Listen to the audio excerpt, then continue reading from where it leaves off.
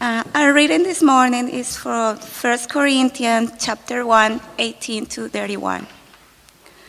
For the message of the cross is foolishness to those who are perishing, but to us who are being saved it is the power of God. For it is written, I will destroy the wisdom of the wise, the intelligence of the intelligent I will frustrate. Where is the wise man?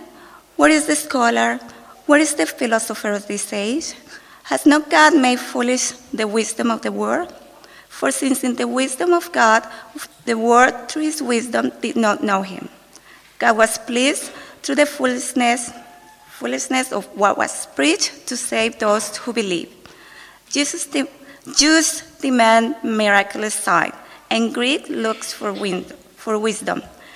But we preach Christ crucified, a stumbling block to Jews and foolishness to Gentiles. But to those who God has called, both Jews and Greeks, Christ the power of God and the wisdom of God. For the foolishness of God is wiser than man's wisdom, and the wisdom of God is stronger than man's strength. Brothers, think of what you were when you were called. Not many of you were wise by human standards. Not many were influential. Not many were of noble birth. But God chose foolish things of the world to shame the wise. God chose the weak things of the world to shame the strong. He chose the lowly things of this world and the despised things and the things that are not, to nullify the things that are, so that no one may boast before him. It is because of him that you are in Christ Jesus, who has become for us wisdom from God, that is our righteousness, holiness, and redemption. Therefore, as it is written, let him who boasts boast in the Lord. This is the word of the Lord. Father, as we've just sung together, we confess that we are prone to wander from you, that as much as we love you, we are prone to leave you. And so we pray, Father, this morning that you would take this part of your word and that you would take our hearts and that you would seal them by your truth. Father, would you illuminate this part of your word to us by your Spirit? Would you help us to concentrate? And would you transform us in our minds so that we might live for you and for your glory? And we pray it in Jesus' name. Amen. Well, friends, I hope that as you got out of bed this morning and got ready to come to church, you took the time to stop and think, I am a fool. I hope you looked in the mirror and thought, what a foolish thing to be doing on a Sunday morning. I hope you thought, I can't wait to get there and see all those other fools. Now, it would be a slightly strange thing if you actually stopped and thought that, because no one wants to be a fool, and you're not fools, we know that. We like to fit in. We like to think the way other people think. No one wants to be a fool. But, as you would have heard from that reading just then, the reality is, if you want to live an authentic Christian life, a gospel-centered, cross-shaped life, you have to be a fool. You have to be ready to be thought a fool. There's no other way to do it, and if you don't do it that way, you're not doing it right. This passage from 1 Corinthians, where we're just jumping in, this is a one-off talk today, as you would have heard right there, it is about the foolishness, not just of us, but the foolishness of God. Now that's an offensive idea, isn't it? The foolishness of God, at least as the world would understand wisdom and foolishness. And therefore this passage is about what it means for us to live as the people of God and to live like fools, or to look like fools as we live as the people of God. So before we jump in and have a look at what this passage is all about, a little bit of background. If you've read 1 Corinthians before, you will know the Corinthians had problems. This was not a church that had it all together. The letter is mostly written by Paul, their apostle, to them as a church, to reprimand them, to rebuke them for a whole lot of ways that they were getting it wrong, to pull them back into line. And we're jumping into the very first part of the letter. The big issue that the first part of the letter tackles is where they've gone wrong by letting divisions and factionalism come in and start dividing them as a congregation. And the reason that divisions and factions had crept in among them is because they're thinking about wisdom in a worldly way. They're looking for worldly kinds of wisdom in what they expect to have preached to them and what they expect to base their lives together on. And they're setting themselves up with different leaders who they think are the wise ones or the best ones or whatever it may be. All of that is crept in and is starting to rip them apart rather than them being united by the gospel of Jesus.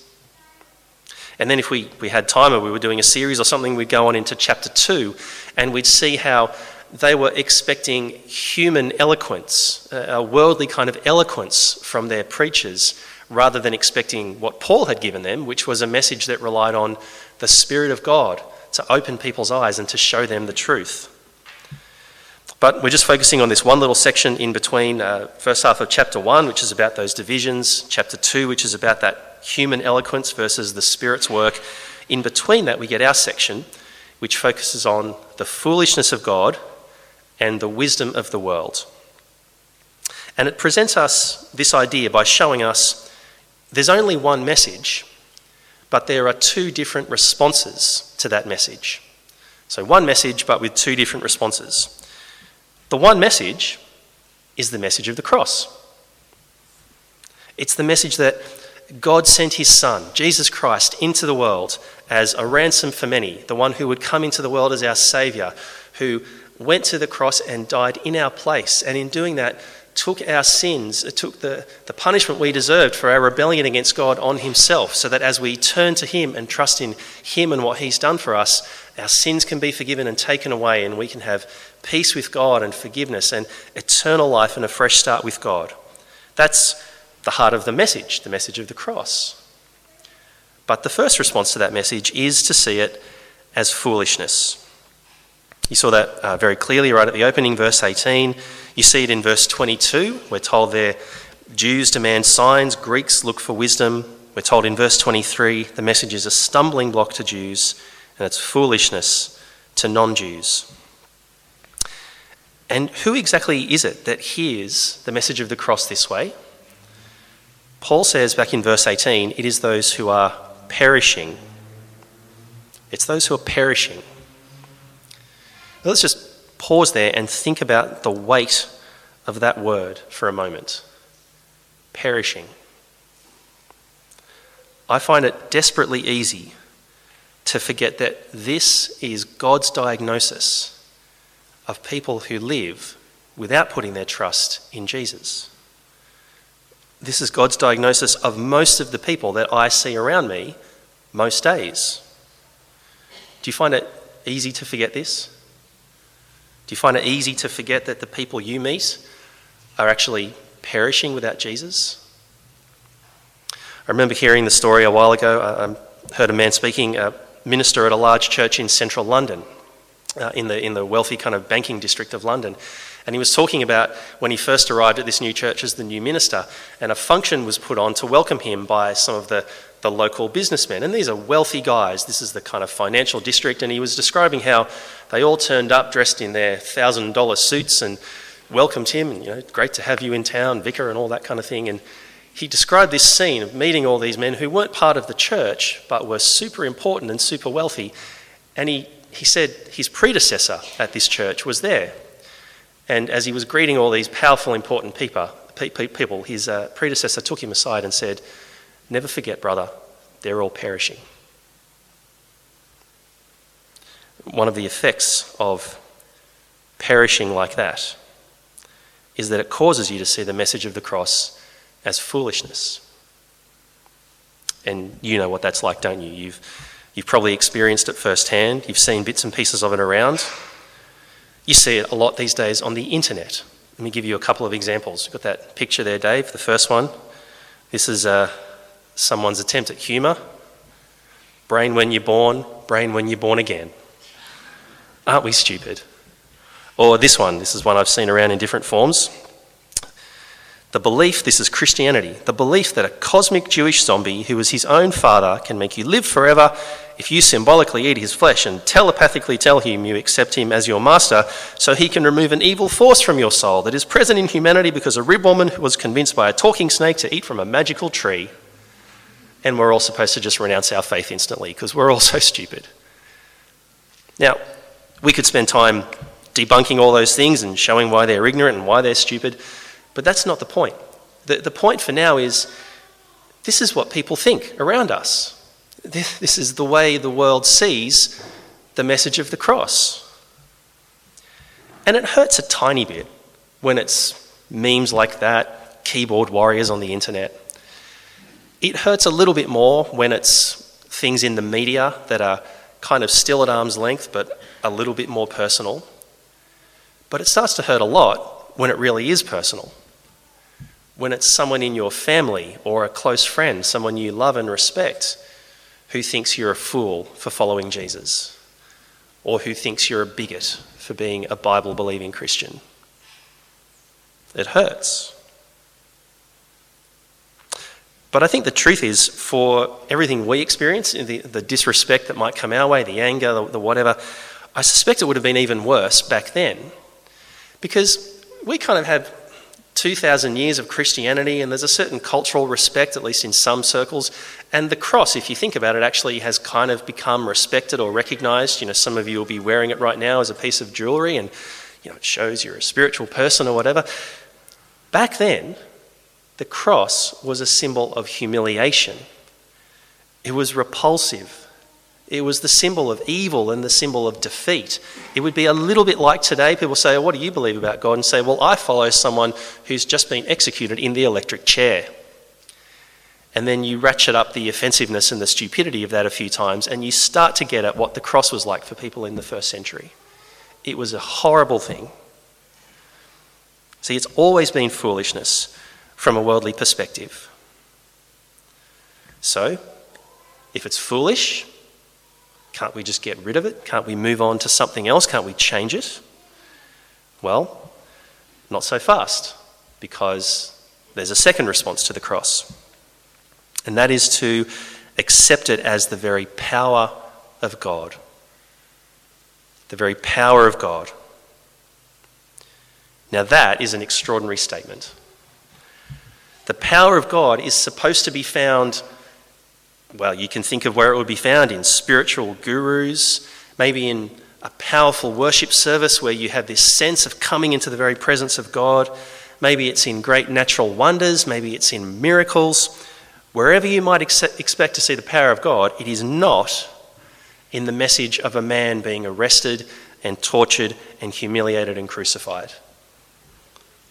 And yet Paul says to us who are being saved, we see this as the very power of God. The only way that can work is if you connect the message of the cross into the big story of the whole Bible. So that it becomes, it's not an accident, it's not just humiliating for Jesus, but you start to see that it's the solution that God had planned from before the foundation of the world, and that he then worked out through salvation history and brought us to the cross as the culmination of it all. Because the cross is the thing that deals with our sin. And so as we start to see it fitting into the Bible storyline, we can understand why this message is the power of God.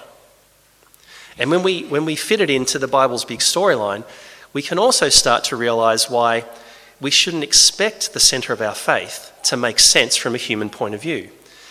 Because at every major point in that story leading up to the cross, God was constantly acting in ways that nobody would have expected. You could go back to Noah, for example, couldn't you, and say, yeah, what a humanly logical solution to send a giant flood and have someone spend about 100 years of his life building a giant boat to be saved from it. Or you could go to Sarah. Let's wait until she's 90 years old to give birth to the person that would launch off into the nation of Israel. Or you could start with choosing a man with a speech impediment in Moses to be your spokesman to Pharaoh. Or you could go to David and say, yeah, it's perfectly logical to choose a shepherd boy no one had ever heard of to be the greatest king of God's people. On and on we could go. God delights to do things in ways that nobody expects. And that's never more true than at the cross, which is the power of God for the salvation of our sins, from our sins. So let me ask you, do you know this? Do you believe this? Or are you still in a place where you see this Christian obsession with the cross as foolishness? Or maybe the cross is nothing more than a nice tale of sacrifice, an ancient legend, but you certainly don't see it as the power of God. Friends, if that's you, if you're aware that that's where you're at this morning, the diagnosis that this part of God's word gives is that maybe that means you are still among those who are perishing. And as unpleasant as it is to talk about, the only thing that matters for you, if that's you this morning, is to come to God and to ask that he would help you to see the message of the cross for what it truly is, so that you might move from perishing to those who are being saved. Or maybe you know in your head that the cross is the power of God. Maybe you say, yes, I know that. But you're aware that in some way it's drifted away from being the centre of your life. Maybe you've started to take it for granted. Maybe it doesn't excite you the way it once did. Maybe it's not that kind of pulsating centre of your life to be coming back to the cross again and again. Maybe if you're honest, you'd say, yeah, it's in the thoughts and I know things about the cross, but it's not the centre of how I think about my salvation and the centre of how I think about God. Maybe in some way or other you're losing sight of what we read in verse 30. Verse 30 in this passage tells us that Jesus has become for us wisdom from God. He's our righteousness, our holiness, our redemption. And so maybe instead of that focus on Jesus, there is some kind of worldly wisdom that's creeping in and is occupying more and more of your thoughts. Could be the latest book you've read, could be the latest guru, the latest podcast or the latest viral video sensation that claims to crack open how Western civilization works, whatever it may be, rather than looking to Jesus and to seeing that he has become for us wisdom from God, everything we need. Maybe you think that you can eloquently argue people into the kingdom of God. Maybe you're in danger of expecting the wrong thing from God. I'm going to admit something to you stupid, and this is kind of silly, but I sometimes catch myself thinking, wouldn't it be great if there was some major, like A-list celebrity that got converted and could just stand up and tell the world, say, I've become a Christian, and suddenly everybody would want to listen and the ridicule would stop? Or I think, wouldn't it be great if we just started getting all this favourable treatment from the press and they wanted to write our stories for us instead of what they wanted to write? But then I realise, if I start thinking that way, I've forgotten that God deliberately uses the lowly things of the world. God deliberately uses the despised things of the world, not the things that the world thinks are great and wise. That's the way God does it. So brothers and sisters, whatever form the distractions that could take us from the cross take, and there's many of them, isn't there? This morning, as we hear this part of God's word, come back to the cross. Never let go of the cross. Come back to the foot of the cross. If some other idea has captured your thinking, if some other distraction is leading you away, if your hopes or your expectations have gone wrong, come back to the foot of the cross. Christ and his cross is the wisdom of God and the power of God. So, why does God do it this way?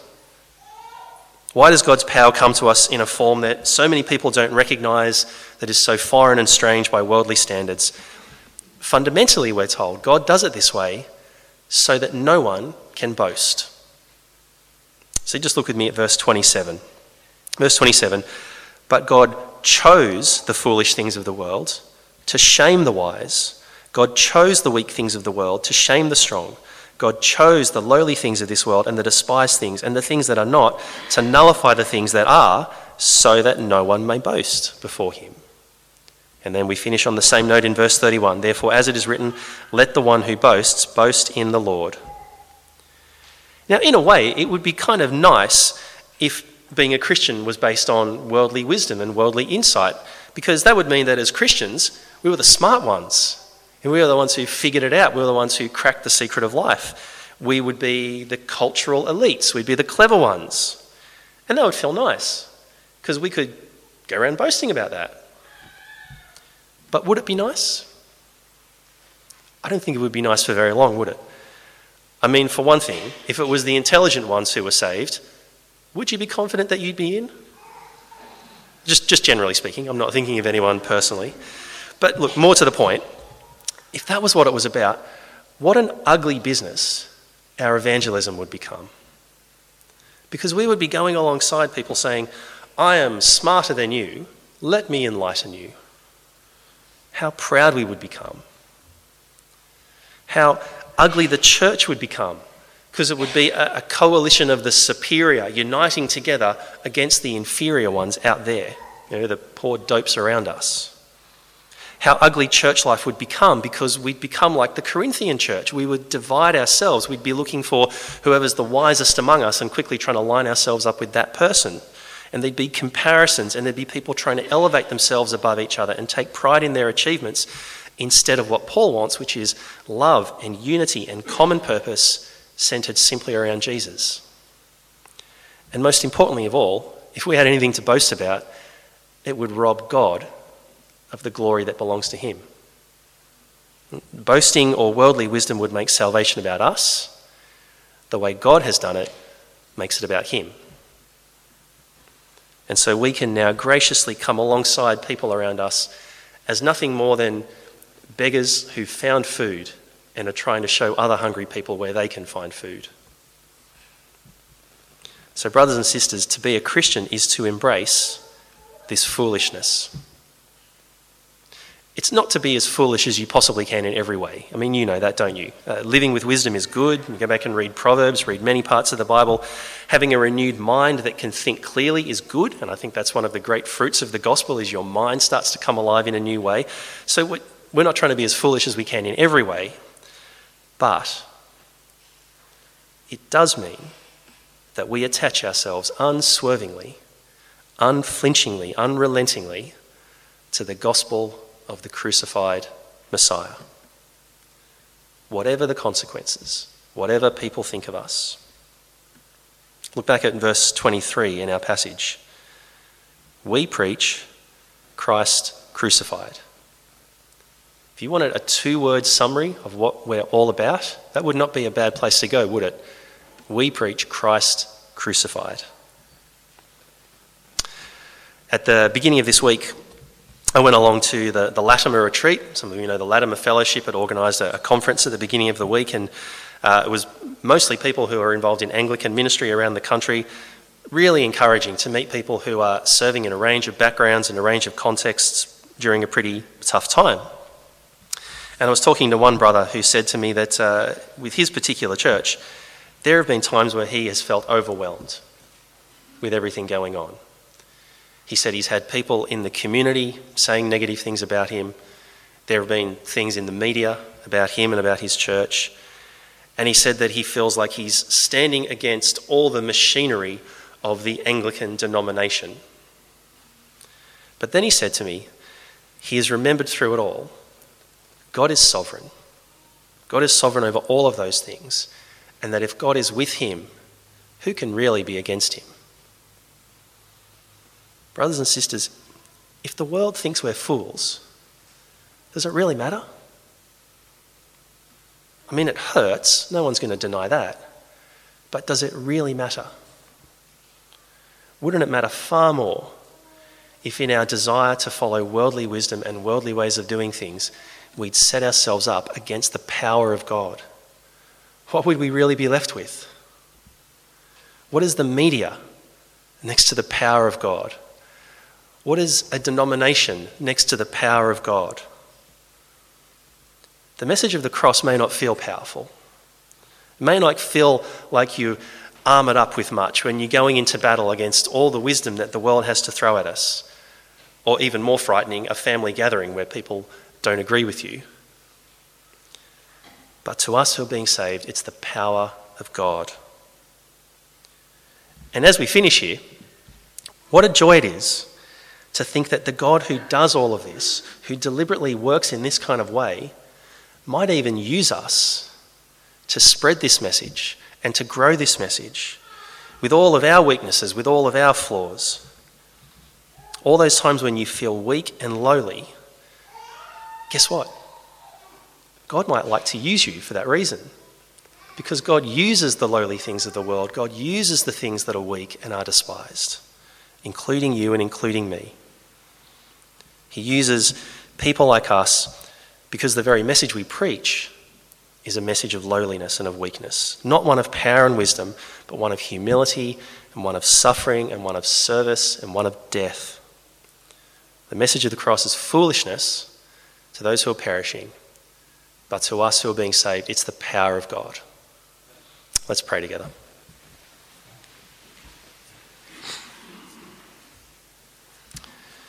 Our loving Heavenly Father, we thank and praise you for the message of the cross. And we pray for people known to us and people around us who haven't yet accepted this message and therefore are perishing. And Father, we long to see that people would move out of perishing and into being saved with us. And so we pray that you might use us in our workplaces, our homes, our university studies, school, wherever we are, to bring this message to people that they may be saved. And we pray, Father, that you would help us to hold on to this message, never to be taken away from it by human wisdom or by anything else, but instead to hold fast to the message of the cross and to remember that it is your power for us who are being saved, that we might live by it and be delivered from boasting, and we might give you the glory for everything you've done in our lives. And we pray it in Jesus' name. Amen.